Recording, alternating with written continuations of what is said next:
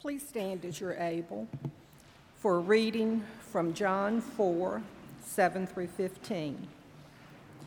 A Samaritan woman came to draw water, and Jesus said to her, "Give me a drink." His disciples had gone to the city to buy food. The Samaritan woman said to him, "How is it that you, a Jew, ask a drink of me, a woman of Samaria?" Jews do not share things in common with Samaritans. Jesus answered her, "If you knew the gift of God and who it is that is saying to you, 'Give me a drink,' you would have asked him, and he would have given you living water." The woman said to him, "Sir, you have no bucket, and the well is deep. Where do you get that living water?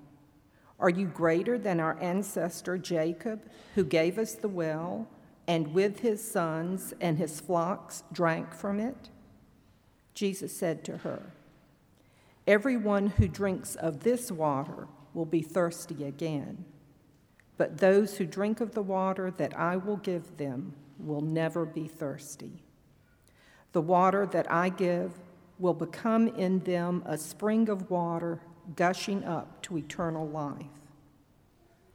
The woman said to him, "Sir, give me this water, so that I may never be thirsty or have to keep coming here to draw water." The word of God for the people of God. Thanks be to God. Let's pray. Creator God, we thank you for speaking to us this morning, thus far in the song, in words that have been offered in prayer. Thank you, God, for speaking to us in your holy scriptures. Continue to send your Holy Spirit to help our minds to understand the mystery and the joy and the freedom that your holy word gives to us. I pray that in this time of offering the sermon that you've given for me to share, that we hear your voice, that it might call to us and invite us to transformation in your name. We pray this in the name of Christ our Lord. Amen. Thirst is an interesting thing. Thirst helps us to maintain proper hydration levels so that we might stay alive. Without thirst, we can actually easily forget to drink enough water. And all of us experience thirst. But I wonder if because we all experience it, maybe often, we miss how important it is to keeping us well. Thirst signifies a very specific physiological need.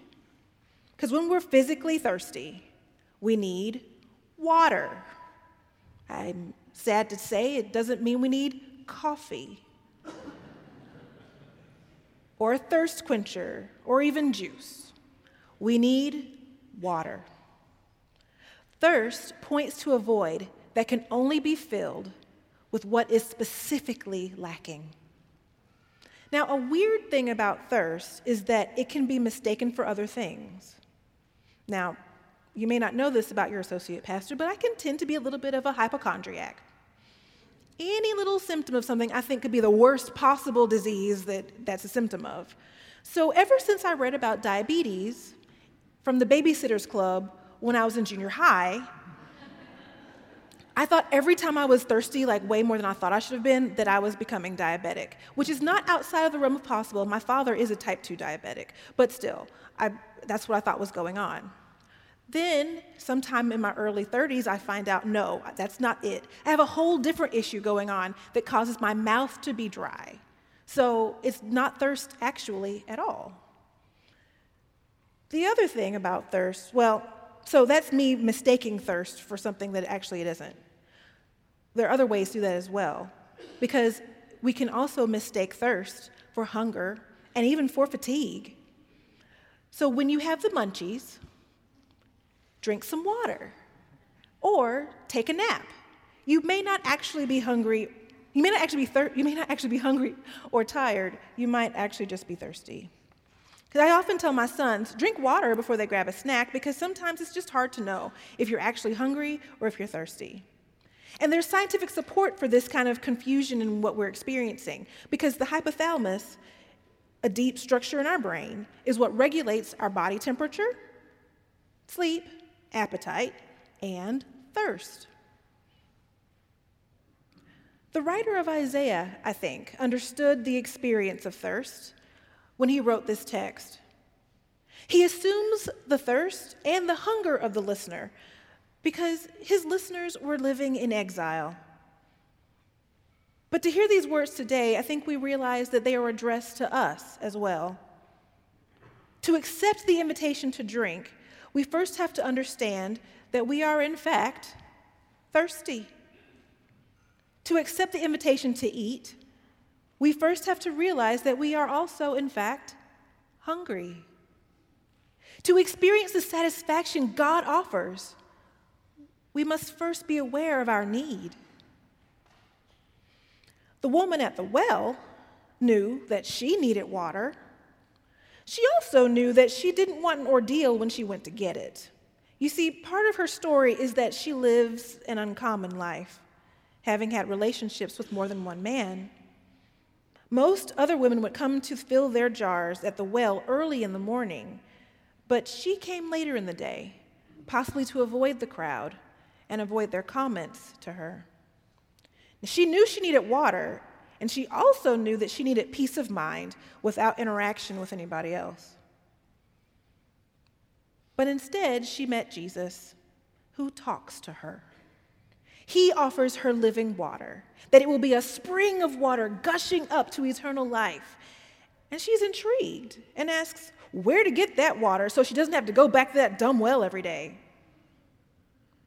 Jesus continues to talk to her, telling her what he, being Jesus, already knows about her, that she has had 5 husbands, and the one she's with isn't her husband. The story ends with her running away back into the community, proclaiming the mystery and the joy of her encounter with Jesus. She's amazed, and her new life begins the moment she honestly faces her situation and recognizes in Jesus the one who is willing to give living water, even knowing her mess. Are we willing to admit our thirst for living water? Are we willing to face our situation or our mess? Now, thirst cannot be quenched unless we know we're thirsty. And I wonder, why did that woman at the well, why was she married to 5 different men? I wonder what she was seeking to fulfill. And thinking about that reading from Isaiah, I turn the question that he asked on all of us. Why do we spend our money for that which is not bread, and our labor for that which does not satisfy? That last question made me think about my grandfather. He would have been 90 last year. It made me think about him because he was one who actually did spend his money on bread, and he labored for what satisfied him. My mom said that they, as kids, didn't think about if they were poor or rich. They just had fun and had love in their family. My grandfather worked so that his family would have enough. He had no interest in climbing a ladder or making a financial empire for himself. He wanted his family to have enough, to have love, and to have fun together. My mom's told me stories where she doesn't remember seeing the other dads so much play in the neighborhood with the kids as much as my grandfather did. He worked hard and he played hard, even until he passed away. And I wonder if that might be a characteristic of his generation. I wonder if it was maybe partly his attempt to have peace as a black man in Atlanta in the 60s and 70s. He focused his attention on home and not the injustices that he faced at work. But today we have so many things that are vying for our attention, that are vying for our money and our time. And our senses can only notice a certain amount of things at a time. If we're hungry or in pain or tired or thirsty, our attention often becomes focused on alleviating the discomfort and giving our bodies what they need. These days, we recognize that we're one body. We are one mind, body, soul. We don't separate them apart anymore. But we realize that the different parts of our body interact with the rest of us. If our bodies are in need, it impairs the function of our minds, our hearts, and our souls. If we're upset, then it makes us physically tired. We might stress eat or stress fast, and it becomes hard to think clearly. Our culture tells us that we should labor for and buy things that matter to someone, maybe not to us, but definitely to the people who are profiting from us. The good news is that all of that isn't actually new. For all time, humans have had the capacity to be distracted from what really matters. People have wanted power over their neighbors, so we've thought up ways that we can make others indebted to us. We meet someone who's different from us, and instead of engaging their difference, we fear, ostracize, or eliminate them. We need to feel superior to others, so we make up markers of success, and those who don't meet those markers are made to feel inferior. We're sad or disillusioned, so we eat too much chocolate, drink too much alcohol, maybe buy the expensive shoes, or in some extreme cases, we might go buy that sports car or exchange our present spouse for a new one.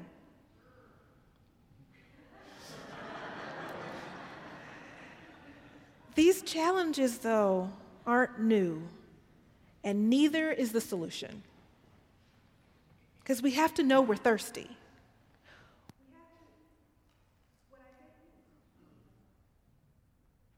What Isaiah's hearers and the woman at the well have in common is finding that living water that truly satisfies us comes from God alone. We thirst for love, acceptance, and to be truly seen and known in community. As long as we look outside for something to satisfy us and to quench our thirst, we'll always be thirsty. God loves us and wants us to be satisfied by life-giving water. There are so many stories in the Bible of unrest and war and of strife and pain to help us see what happens when we stray away from placing God as our primary concern. Through the teaching of Jesus, we find that we are in fact loved and accepted forever, even when we mess up. We find that there is no way to earn extra love or to have any of God's love taken from us. We find that we are created in the image of God, and that means that we all have the capacity to create, to love, to be just. It also means that each of us has a bit of God within each of us, making us equal. To experience the satisfaction offered by God, we must be willing to take a drink. In the words in Isaiah, he is imperative that we come to the water, that we come and buy and eat the food and buy the milk and wine. We are nearly commanded to experience the abundance that God offers. To experience the satisfaction offered by God, we must listen and come to the Lord, and that's how we take this drink of living water. When we come and listen to God, that's prayer. We become aware of God's work in the world, and we begin to see it manifest almost like the same old normal stuff we see. We begin to recognize that we are all a part of God's work in the world, and that even the sometimes small activities we do, the things that we think are unnoticed or insignificant, that those things are magnified in the economy of God. Prayer takes on many different postures, but one thing that is needed in all the ways we pray is focus. In prayer, we look for God and listen for God's voice. Now, there is talking in prayer, but there should also be a lot of silence as we wait to hear the voice of God. Prayer allows us to see the movement and presence of God, which in turn may give context to the relative importance or not importance of our daily concerns. We stop spending our earnings on things that don't satisfy. We stop spending our time, which is so much more valuable than money, on the things that do not satisfy us. We become more aware of that for which we thirst. When we can experience the satisfaction that only God can give us, we are able to offer God's water, to offer God's food and milk and wine to others. But sometimes we put off our own thirst for later. I'll pray later. I'll go read the Bible later. But what I'm learning is that our time to drink from God's water and to eat at God's table is important for us and for the people we have been sent to interact with in the world. God commands us to drink and to eat. God invites us to experience the radical difference of God's reign. And when we do, we realize just how pale and dysfunctional the reign of people can be. We have choice, but if we don't experience and welcome God's ways, how can we offer that fulfilled life to others? Dalton began this series, Don't Just Survive, Thrive, discussing the Ten Commandments and how first they help us to put God first and have no idols before our God. He talked about the holy no that then frees us for a holy yes to where God is calling us to serve. He also shared our necessity to rest that week. And last week, he reminded us that we live in a community and how we act toward one another in that community actually matters to God. So my challenge to us today, as we consider how we can thrive, is to notice when we are thirsty and then to intentionally take a drink from God's living water.